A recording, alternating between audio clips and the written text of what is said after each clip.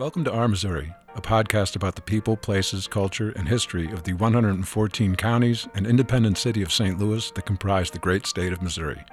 Each episode focuses on a topic related to the state, ranging from publications about Missouri's history to current projects undertaken by organizations to preserve and promote local institutions. The Our Missouri podcast is recorded in the J. Christian Bay Rare Books Room at the State Historical Society of Missouri's Columbia Research Center and is generously provided to you by the State Historical Society of Missouri. And now, here's your host, Sean Rost. Good morning, good afternoon, and good evening, or at whatever hour you are tuning in to listen to the Our Missouri podcast. My name is Sean Rost, and I will be your guide as we explore the memories, moments, and misfortunes from Our Missouri. Today, we are speaking with Bob Priddy. If you've listened to the Missouri Net over the past 40-plus years, you will certainly recognize his voice.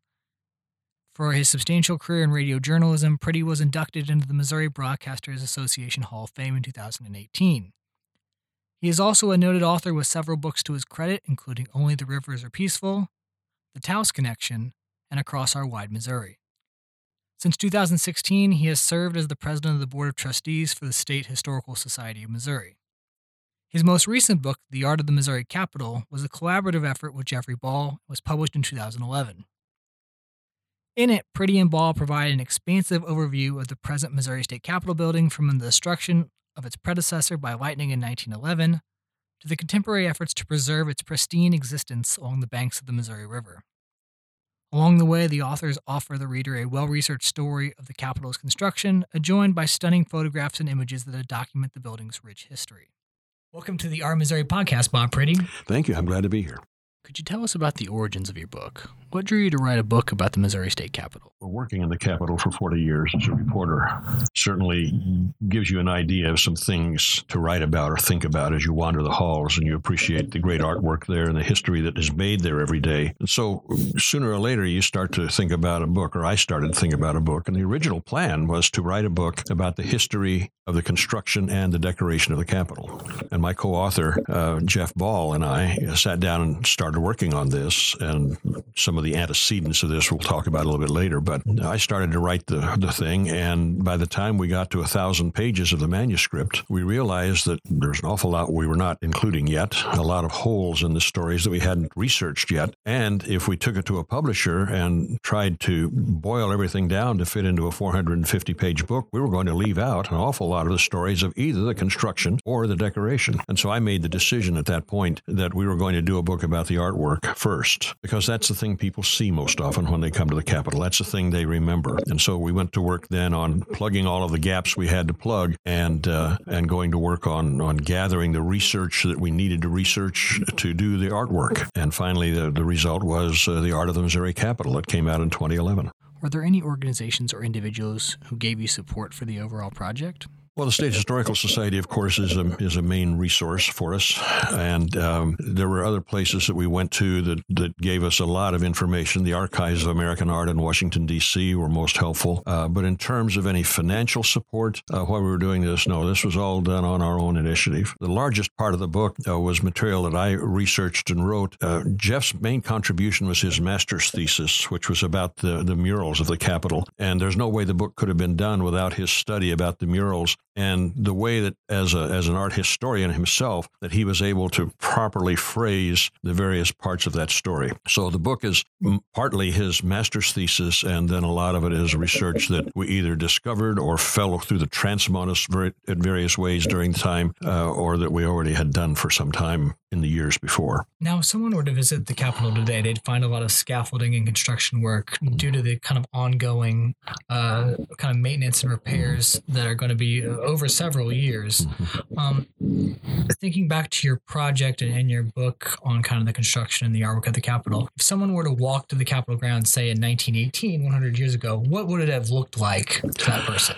1918, it would have looked very similar to the way it looks now, because the building would have been completed by then. Now, some of the decorations, some of the statuary and the fountains and things like that were installed over a period of years for the next decade until about 1928. So this person in 1918 would probably not see Ceres on the dome, would not not see some of the statuary of the Missouri and Mississippi rivers, would probably not see the fountains in the front yard unless they had a vision of some kind. They certainly wouldn't see the things around and back on the riverside that we now have, including the pool and the Fountain of the Centaurs and the signing of the treaty statuary and the Veterans Memorial and the Police Memorial and even the Liberty Bell. All of those things are fairly late in the development of the decorations of the Capitol. But they would see, if they went there in 1918, they would see the building. They would see that the landscaping was not complete. In fact, they might get stuck in the mud. The road around the Capitol would be different, especially in the south front of the Capitol. Instead of the circular driveway on the south front that mirrors the circular driveway on the north side, the riverside, there would have been a driveway that came up from the west and formed a little keyhole loop, and then the street that ran right in front of the steps of the Capitol, which was originally Stewart Street in Jefferson City. And people would park their cars with their noses right up against the front steps of the Capitol for many years until that circular drive was put in the 1960s. So that would be a big difference that people would notice. They would, in 1918, they would see old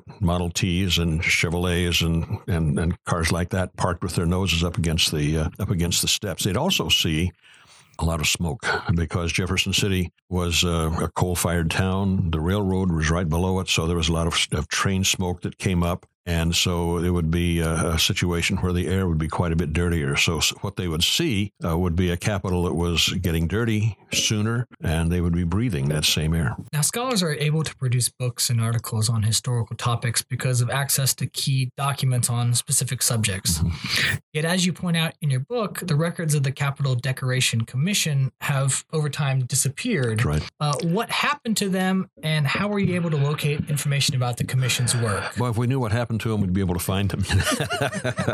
But that was the biggest hurdle we had. That's why it took 10 years to write the book, because we had to go out and scope out the various resources that we had to look at. And so some of these things were just things that we stumbled across by accident, and some of them were done by detective work. You know, you pick something, you pick a thread, and you follow that thread and see where it takes you. And that's what we had to do with a lot of these things. There are some files in St. Louis. Some of the letters to one of the commissioners, the decoration commissioners, are in his files at the Missouri Historical Society, I think in Washington University. And so we started out with those letters, which weren't really very detailed, but that was the start. And over a period of time, we came across places where we found other letters and other references. One of the places that I talked to was, one of the places I visited was the Archives of American Art in Washington that I mentioned earlier, because they have a lot of the personal papers of several of the artists and sculptors that decorated the Capitol. And once we got into those,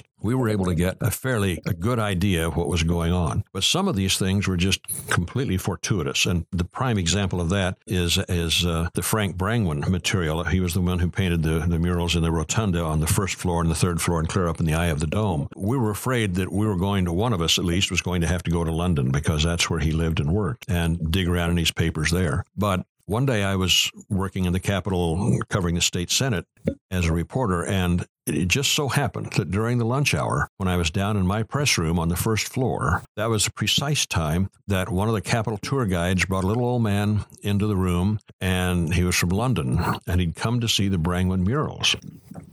This fellow turned out to be the son of Brangwyn's top aide who helped him paint those murals. And he had just transcribed his father's journals into a book, which he just happened to have and gave me. So all of a sudden, we had prime research material on the creation of this third floor murals. Now, we didn't have the first floor yet, but we knew that Alan True, an artist from Denver, had been a student of Brangwyn's before World War I. And we checked the Archives of American Art, and we learned that True had gone to England in about 1923, I think it was, because True had a contract to paint 16 small paintings in the third floor small dome areas. And so he went over to England to have Brangwyn help him with these works, but also to help Brangwyn with his first floor paintings.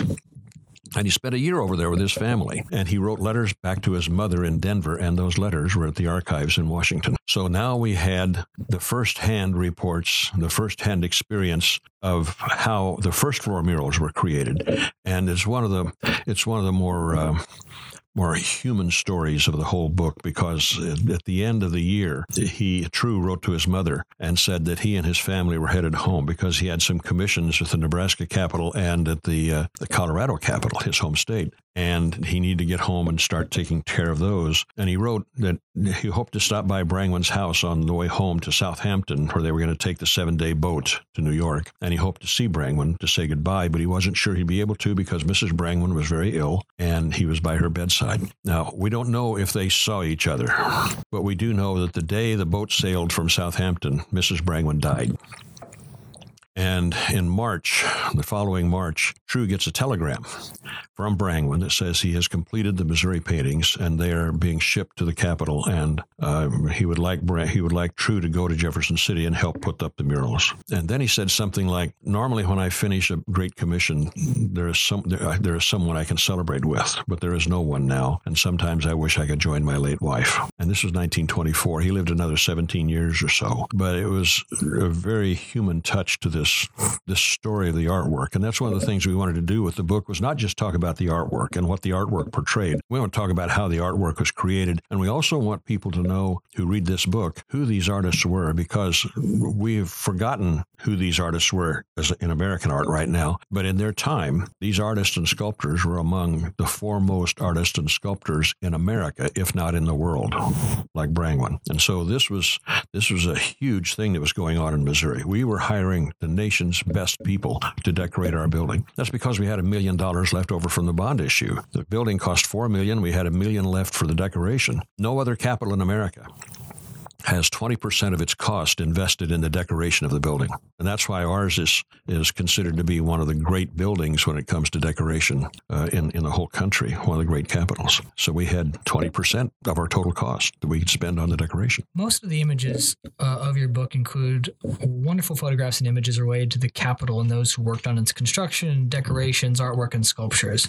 Where did you access a lot of these photographs, and what are some good collections that you found along the way that really gave information for you? The Archives of American Art provided a lot of pictures of these artists.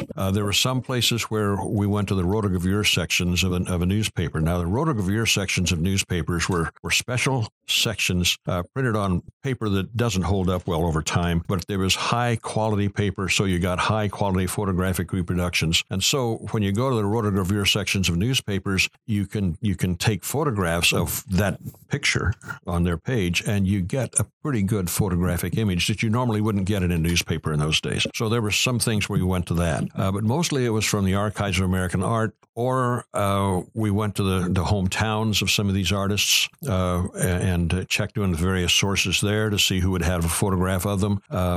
Sometimes we just simply went to the internet and Googled them and looked at the Google images, and if it was a public domain image, we could get that. If it wasn't, we wrote a way to get permission from some people to publish something. The Missouri Historical Society in St. Louis had a couple of pictures that we used. They gave us permission to do that for a little fee, but it wasn't bad. So we just went to a lot of different places to find what we could scrounge together. The color pictures were done by Lloyd Grotjohn, who's a Jefferson City photographer who runs Full Spectrum Photo in Jefferson City. And he was hired by the state capitol, by the Second Capitol Commission, as it was called in those days. It has since lost the second designation. But he was hired to do architectural photography of the building and to photograph all of these pictures. And so the color pictures that you see in this book, for the most part of the artwork, are Lloyd's. And that was the first time anybody had ever really done high quality photography work of these pictures, which was interesting because I learned many years ago when I went around and just took some pictures myself just for a little lecture I was going to give here or there, that the halls were so dark that there are things you don't see unless you take a picture. And then you can properly illuminate the picture, and all of a sudden details come out that you otherwise wouldn't notice. So that's what we did. We just chased down pictures wherever we had to go. There were some Brangwen pictures that we took out. There was one Brangwen picture especially that we took out of a book that Brangwen wrote that came out in about 1920 or 24. And that was a picture of him sitting on the scaffolding next to one of the great big figures in the third floor mural upstairs, so that you got an idea of how big the head of this figure was compared to Brangwen, who was sitting next to it. You don't get an idea just how large some of these figures are because you're standing 20 or 25 feet below them and looking up, and so your perspective is much different. But it's only when you see him next to one of these figures that you understand how big everything was that he was working on. His paintings in the Capitol Capitol are just amazing to me. Most of the paintings in there are on flat surfaces, but Brangwen's murals are so large, and then he's working on a double curve. He's working on a curve vertically and a curve horizontally, plus he's working to put pictures up in an elevation, so he has to distort the image of that's on his canvas so that it looks normal to the people who are looking at it from a long distance down below. And as someone who is not an artist, I just find that process amazing that he did that, and they're such stunning pictures. Now, as someone comes into Jefferson City, especially from the east going west on Highway 50, they'll pass by an exit for Taos, Missouri, which is not too far outside of Jefferson City. But yet there's a larger connection to the community of Taos, New Mexico for the Missouri State Capitol building. Could you tell us a little bit about the New Mexico artists that worked on the Capitol? Well, that's one of the first things that I got curious about. When I started working at the Capitol, I went to Jefferson City in 1967, and I'd been there earlier. Our senior class at Sullivan High School in Illinois, instead of going to New York or New Orleans or Washington, D.C. for their senior trip, we went to Kirkwood Lodge at the Lake of the Ozarks. And on the way home, we stopped at the Missouri Capitol, and we took a tour, and of course, everybody remembers going into the House Lounge for the Benton mural. And so when I came to work here in Jefferson City in 67, one of the first things I did was go to the Capitol, and of course I went to the House Lounge, but I started to circulate through the halls and just enjoy the paintings. And I got a copy of the 1928 final report of the Decoration Commission. It was published in a hardback book. It lacked a lot of the details, of course, that we put in our book, but nonetheless, I noticed that an awful lot of the lunettes, especially on the second floor, were done by artists from Taos, New Mexico. And I thought, now, why did we hire all these guys from New Mexico? In 1984, when I was visiting my sister-in-law and her family in Albuquerque, I decided I was going to go to Taos and see if I could find some of the children of these artists. And I found two of them. And I had wonderful interviews with these two girls, these two women, who were by then in their 70s. And as I dug around even more and more, it turned out that I found a story or something, and maybe it was something one of the women told me, that Arthur Koshin, who was on the commission and was a noted art dealer in St. Louis with the Noonan Koshin Art Gallery, was good friends of Oscar Burninghouse, who displayed his works at the museum, at the gallery. And Burninghouse was one of the founders of the Taos Society of Artists, because he'd been hired by the Santa Fe Railroad many years before to go down to the Southwest and do paintings of the Southwest for the Santa Fe Railroad calendar. And he wound up in Taos with a few of the other artists from back east. And he fell in love with the area. And if anybody who's ever been to Taos knows that it's a stunningly beautiful part of New Mexico. And it's clear air, clean air, and it's just ideal for painting. And one day, John Pickard, who was the chairman of the commission, the Art Decoration Commission, was talking to Burninghouse, as the story goes, as I think the story goes, and he mentioned that they were looking for some people who could paint Indians, because Indians had such an important role in early Missouri history. And Burninghouse said, well, if you're looking for people who can paint Indians, why don't you come to Taos, because there's a whole colony of people down there that paint Indians, because this is right next to the Taos Pueblo. And so there are a lot of Indians. And so all of these artists did a lot of painting of Indians. So Pickard went down there and met with the Taos Society of Artists, and he hired all of them but one to paint paintings for the Capitol. And he was so taken by Taos that he bought a house just across the street from Ernest Blumenschein, who was one of the Taos artists that was hired, and he moved down there. And his daughter lived there and was born there and was raised there and lived in Taos. So all of a sudden, I find there's this link between how we got the link together with the Taos Society of Artists. Well, then it was a matter of checking newspapers, and I got access to the Taos newspaper collection down there, and we were able to run down a number of articles about his visit, and then the Taos artists signing their contracts and working the progression of when they finished their paintings and brought them up here and put them in place. So we got that part of it taken care of pretty well. I met the granddaughter of one of the artists, E.I. Kaus, who still operates the Kaus Museum and Studio in Taos. You can go through it, and she's still there. And we got to talking a couple of times, and one of the things that she mentioned mind was how important the Capitol project was for the Taos artists, because in those times, Taos was still a fairly unknown art community, and as still is the case in many respects these days, if it's artwork that is produced west of the Alleghenies, it's just not worth art. In fact, Picard complained when he was setting up going to work on the commission that his main complaint was that there were too many artists who were not tall enough to see over the Alleghenies. Well, anyway, so I was talking to the Virginia Kaus Levitt was her name, and she mentioned that most of these artists made very little money, and so being able to do 20-some paintings for the Missouri Capitol and exhibit them all over the place before they came to the Capitol was just first of all, a major economic boom for them, because they were getting $1,000 per painting when some of them were only making $1,000 a year before that. And plus the publicity that they were getting called a lot of attention to the Taos Society of Artists, and that helped that society grow and prosper.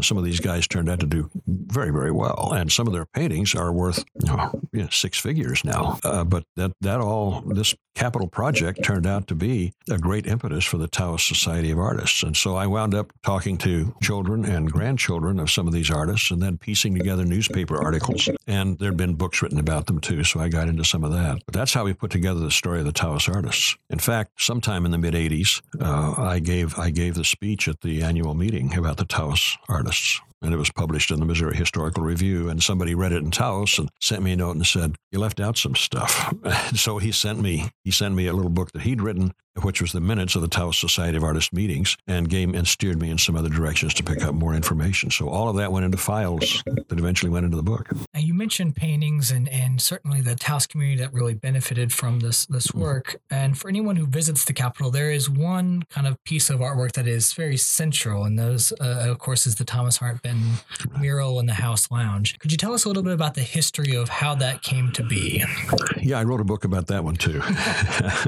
This was a long time ago. This was back in in 89, I think. I wrote a book called Only the Rivers Are Peaceful, the Missouri mural of Thomas Hart Benton. Well, of course, since that's the mural everybody remembers, that's something that you want to think about when you want to write about the artwork of the Capitol. A friend of mine named Jim Bogan at what was then the University of Missouri-Rolla, now the Missouri University of Science and Technology. Jim Bogan was a student of Tom Benton, and Jim Bogan was also good friends of a fellow from Boonville who was a folk singer who sang songs about Benton, and he also was friends with a professor at the University of Missouri-Rolla who also did some lectures on Thomas Hart Benton. So Bogan put together a series of three of us and got underwriting from the Missouri Council for the Humanities or the Missouri Council for the Arts, I don't remember what. And for 2 years, the three of us went around to 3 different cities each year, 3 different universities each year, and did lectures about Thomas Hart Benton. And my choice was the Benton mural. The reason that I was able to do the Benton mural was because not long after I moved to Jefferson City, I got to know the mayor of Jefferson City very well, and his name was John G. Christie. John G. Christie was the first man to serve more than 2 terms as Speaker of the House of Representatives. Served 3 terms out of the 4 that he was in the legislature. Served 3 terms as Speaker. He was the Speaker when Benton was hired to paint the mural. And he was telling me one day that he hated that mural. And in fact,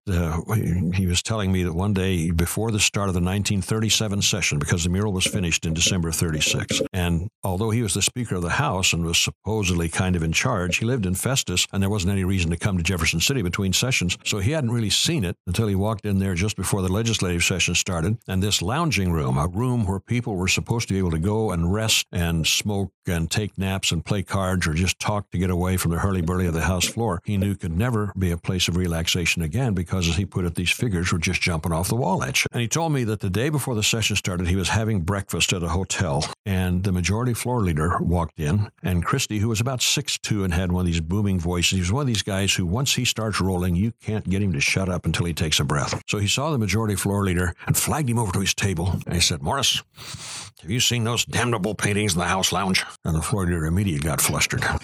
And Christie started going on about it. He says, "Those are the worst things I've ever seen. When we go into session this morning, I want you to introduce a resolution to have them painted over." And the floor leader got really nervous, and he was really starting to shake. And Christie kept rolling. And finally, Christie stopped to take a breath. And at that point, the floor leader walked over and grabbed me by the front of the shirt, and he said, "Mr. Speaker, don't you know that Mr. Benton is sitting right behind you? And he was. And, Benton was only about 5'4". And so standing up, he was about as tall as Christie was sitting down. About that time, Christie said, a sweet young thing came into the restaurant and saw Benton and hustled over to the table and said, "Oh, Mr. Benton, I've just been to the Capitol. I've seen your painting. It's the most wonderful painting I've ever seen in my life. Can I have your autograph?" Christie said he never looked at her. He got up and he came over and he stood next to Christie's chair and he said, "Young lady, I have heard some comments about art from somebody who knows nothing about the subject, and if he studied the rest of his life would know even less." And he stormed out of the room and didn't come back for 25 years. Well, the resolution, I think, was never passed, of course. And Benton always said he knew they'd never pass the resolution because they weren't going to admit they paid $16,000 for such a mistake. But he, for about the next year or so, defended that mural from all kinds of critics. And I think he really loved to defend it because most of his critics were not nearly the intellect that Tom Benton was. But that was 1936 when that mural was completed. And it still speaks to people today with the social history of Missouri. And that's why it was important. It was the social history. He didn't try to write paint a political history or paint a military history. It's a social history of Missouri. So it's a story of people and the movement of people through the decades to make Missouri what it is today. And it's a much broader topic. If you're talking to everybody with this painting, you're not just talking to those who are interested in politics. You're not just talking to those who are interested in military history. You're talking about the history of all of the people of the state of Missouri in this one painting. And so that's the kind of thing he was working on, was something that represented all of Missouri, not just a part of it. And he got a lot of static for a naked baby, for some dancing girls at a Kansas City businessmen's meeting. He included Tom Pendergast, the great political boss of Kansas City, who at that time was starting to run into trouble with the government. And Jesse James is in there, and there's slavery portrayed in there. And a lot of people thought these are things that we shouldn't really have in a mural glorifying our state. And Benton really said he was not interested in glorifying the state. He was interested in portraying the history of the people of the state. And as he put it, you cannot tell the truth of history unless you tell it warts and all. And so that's why we have some parts of the mural that a lot of people questioned at that time. Christie never did admit that it's a great painting. He did finally admit that other people, including his sister, could think it was a great painting, but he never could. Now, as someone who has visited nearly every corner of the Capitol building over your 50-plus year career there, what is your favorite piece of artwork? Oh, you're trying to ask me who's my favorite child. I've been asked this question quite often, and I don't know whether it is the artwork or whether it is the story behind the artwork that I like so much. I mean, it's hard to beat the Brangman story that I talked to you about earlier. In terms of just art, I think it's difficult to beat N.C. Wyeth's paintings of the Battle of Wilson's Creek and the Battle of Westport. N.C. Wyeth was the nation's foremost magazine illustrator at this time, and he was a master of the use of light and shadow and smoke and clouds, and especially the Wilson's Creek battle shows that mastery. He wrote his mother, and I came across a book of his letters while I was doing all of this. Well, actually, before I was doing all of this. But the book contains several letters that he wrote his mother while he was painting these two paintings. And he also described the day that he came to the Capitol to put them on the wall, and they had an art day to dedicate the paintings. But he said in his letters, one of his letters to his mother, that he thought this commission could change his life, could change his career, because he would be moving from being simply an illustrator to being an artist, to being an easel artist. And I started looking at a list of his works after that, and it did, because before this, he was predominantly illustrating magazine and books. And after this, he did very little of that, but did an awful lot of easel paintings. And it was almost a complete reversal. It was 2-to-1 illustration before, 2-to-1 easel paintings afterwards. But I think from strictly the pure artistic impact, the Battle of Wilson's Creek would be my favorite piece of work in that building. I think it's only rivaled by Frank Nudisher's painting of the Artery of Trade, which is the Eads Bridge, which it was painted from the East St. Louis side, showing the Eads Bridge, and it's just a really powerful image that has, among other things, it's a painting where the bridge turns directions on you as you walk past it. But still, it's just a very powerful image of basically the East driving its way across the Mississippi River into the West. There's a counterpart across the gallery from Kansas City, looking from Kansas City toward Kansas, and it's much more peaceful. In the eastern painting of Nudisher, the East is powerfully coming into the West, and then across the gallery, you see that the ripples from all of that have expanded now out to Kansas City, and you're standing on a bluff in Kansas City looking across the river at Kansas, and the West is beckoning and saying, Don't stop now. Keep coming. So you have these two paintings, but the Eads Bridge one is especially powerful. Now, in the third floor rotunda, there are a series of bronze busts that have been done over the years that make up what is called the Hall of Famous Missourians. Could you tell us a little bit about some of the people featured in that hall and some people you think should be featured in that hall? Well, yeah, the Hall of Famous Missourians, I was in on the founding of the Hall of Famous Missourians to a degree, I guess. The Hall of Famous Missourians originated with some women who were wives of members of the legislature, and they felt that the Capitol needed some new artwork. There hadn't been anything new put in the building since the 1950s when William Knox did 3 lunettes, and so they thought something new needed to be added, and they decided to have some gridiron shows. Now, the gridiron shows are, they kind of like they do in Washington, D.C. sometimes. They're shows where there are various acts and skits put on by various groups, and they kind of satirize what's going on in state government. So the House would have a skit, and the Senate would have a skit, and the governor's office would have one, the press corps had one. So I was in on the press corps stuff, and the first time we did that, there were 2 or 3 of those held, I think. And so we did the 3 of them and raised enough money to commission 4 busts by William J. Williams. And so that's how it all started. People are surprised when they visit the Hall of Famous Missourians to see who the famous Missourians are. Nobody realizes that Thomas Hart Benton and Mark Twain and somebody like that. Yeah, they don't realize others, though. There are others who are in the Hall of Famous Missourians people don't think about. Walter Cronkite is in there, the famous CBS correspondent. Betty Grable, Ginger Rogers, Marlon Perkins, who had a television show called The Wild Kingdom, sponsored by Mutual of Omaha for many years. He was from St. Louis. Hubble, for whom the Hubble telescope is named, is in there. He was from Southwest Missouri. Laura Ingalls Wilder is in there. Emmett Kelly, the great clown, is in there, along with Joyce Hall of Hallmark Cards, James S. McDonnell of McDonnell Douglas Aircraft, Reinhold Niebuhr, one of the nation's foremost 20th century philosophers, John G. Neihardt, who was one of my professors here and was one of those who really changed my life, I think. He was an epic poet who wrote about the American West, and I took his course and changed my whole focus on history. As an Illinois boy growing up on the Civil War and Abraham Lincoln, all of a sudden I had the course under Neihardt, which was a poetry course about the American West and development of the American West, the same semester that I had Lewis Atherton's course, who was a former president of the Historical Society, on the history of the West that he taught from the historical standpoint. So those 2 courses ganged up on me and changed me completely. But Neihardt is in there. Jack Buck is in there. A.T. Still, the founder of osteopathic medicine, is in there. Dale Carnegie, who wrote How to Win Friends and Influence People. Rose Philippine Duchesne, who was the first saint from west of the Mississippi River. She's in there. Josephine Baker, who was a great entertainer in the 1920s up to the 1960s, who was an African-American who was born in St. Louis, but because of her race, couldn't really work in St. Louis on a broad scale. She went to Paris and became the dark star of the Folies Bergère, part of the French underground during World War II, ran an orphanage after the war that took in children of all races and all nationalities, and she was one of the first African-American celebrities to stand up with Martin Luther King during the civil rights struggle and encourage others to get in. So those are just some, and people are just regularly amazed that these names they've heard of are actually fellow Missourians. Is there anybody you think that should be added or that a lot of people suggest to be added? Every time there's a new Speaker of the House, I send them a long letter that lists a long list of people that I think should be in there. T.S. Eliot is one. It's such a long list, I can't really remember all of them. But we're a little bit heavy right now on movie and television stars, and so we need to get more literary, political, and people, and some people who are not alive in terms of politics. We've got some living politicians who are in there, and we've since the Capitol Commission has since asserted some authority and tightened up the requirements that you don't put living politicians in there. But there's a whole list of people that I think should be in there because of what they've done, and a lot of them are pretty well-known folks. And if I had my list in front of you, we'd spend the next 5 minutes reading the list. Now, lastly, as someone who has traveled throughout the country and certainly someone who spent your own time in the Capitol building, what other state Capitol buildings have you visited, and how would you compare them, if you can, to Missouri State Capitol?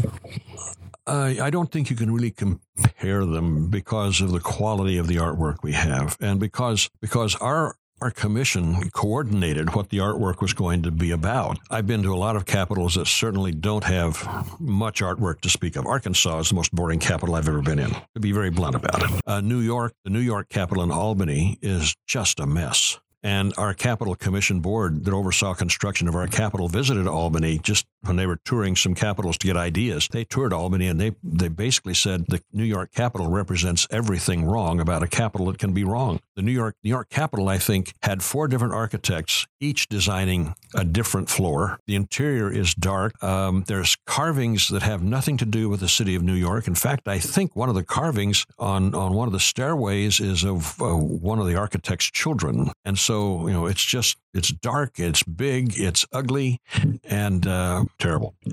And New Mexico's Capitol is a modern building. It's a round building, doesn't have a dome on it per se. They call it the Roundhouse down there, but it's very modern. And it's kind of shaped in the tradition of the Anasazi Kivas, the worship centers that you find in cliff dwellings. And so they've done a great job on the heritage of that, and it's very nicely done. I like it a lot. My native state of Illinois, its capital was done in the 1880s, so that's a 30-year older building, and you see a 30-year older theory of architecture for state buildings. Has very little artwork in it.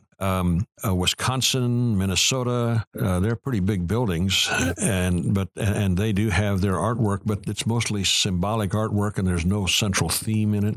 The Capitol in Kansas is nice. It has a splendid mural by John Stuart Curry, the famous one that has John Brown in it, but it lacks the great diversity and the great quantity of art that we have. Plus, it's Kansas, which I don't really have that much against Kansas, because my parents and grandparents and great-grandparents all lived out there. My great-grandparents homesteaded in Kansas when there were still Indians around. But Colorado has some artwork. Its main claim to fame is that there's a step that marks 5,280 feet, so that you're mile high when you're in the Capitol. I've been in Arizona's capital. Arizona came into the Union in 1912, so they're a young state. And so their original capital is still there, but it's a museum. And they have a glass and steel building behind it that is the executive building. And then the House and the Senate have their own separate buildings on either side of a plaza that leads up to the old Capitol. So the old Capitol is kind of a museum. And there's a fellow in there, the last time I was out there, there's a fellow there who does a living history portrayal of Arizona's first governor, George Wiley Paul Hunt, who was from Randolph County, Missouri. He was elected 7 times, and apparently he was a real character. I've been in the California Capitol back when Ronald Reagan was the governor of California. I was in the California Capitol. It's big. It has a gold dome, but it can't compare to Missouri in terms of the artistic excellence.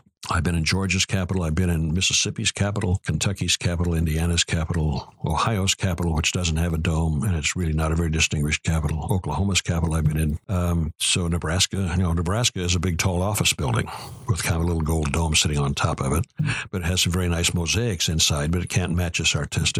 North Dakota's capital is, I think, an office building. So I've been in a majority of the capitals, but nothing. I don't think anything. This isn't just me saying this as a Missourian, but I have yet to see a capital that can really match Jefferson City for its architectural elegance and its artistic excellence, as I like to put it. Pennsylvania's is very nice, but it's very big. And sometimes people look at a big capital that's nicely maintained and nicely kept, and they think, oh, this is really great. Well, all capitals have at least 1 or 2 rooms that are great rooms, House and Senate chambers mostly. But top to bottom, I've never been in a capital that can match ours. Well, that concludes this week's episode. Thanks for being with us, Mr. Brady. I'm glad to have done it. Thank you.